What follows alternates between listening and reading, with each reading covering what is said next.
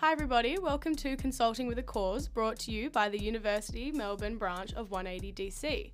Before we begin, 180 Degrees Consulting would like to acknowledge the Wurundjeri people, the traditional custodians of the land on which we gather today, and pay our respects to their elders past and present.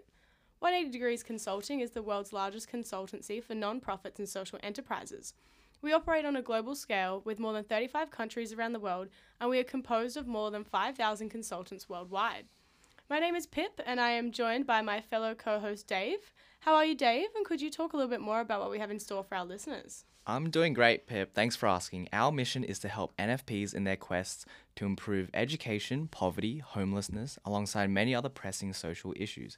Our branch at the University of Melbourne was founded in 2012, and since then, our super talented consultants have worked with companies such as Oaktree, Melbourne Space Program, and State School Relief. This work has achieved us the title of top overall branch in the world in 2020. I'm super excited, Dave, because this season we will be joined by industry experts who will bring with them a wealth of experience and knowledge. We'll have thought-provoking and meaningful conversations that are centered around the rewards of integrating social impact into your professional journey.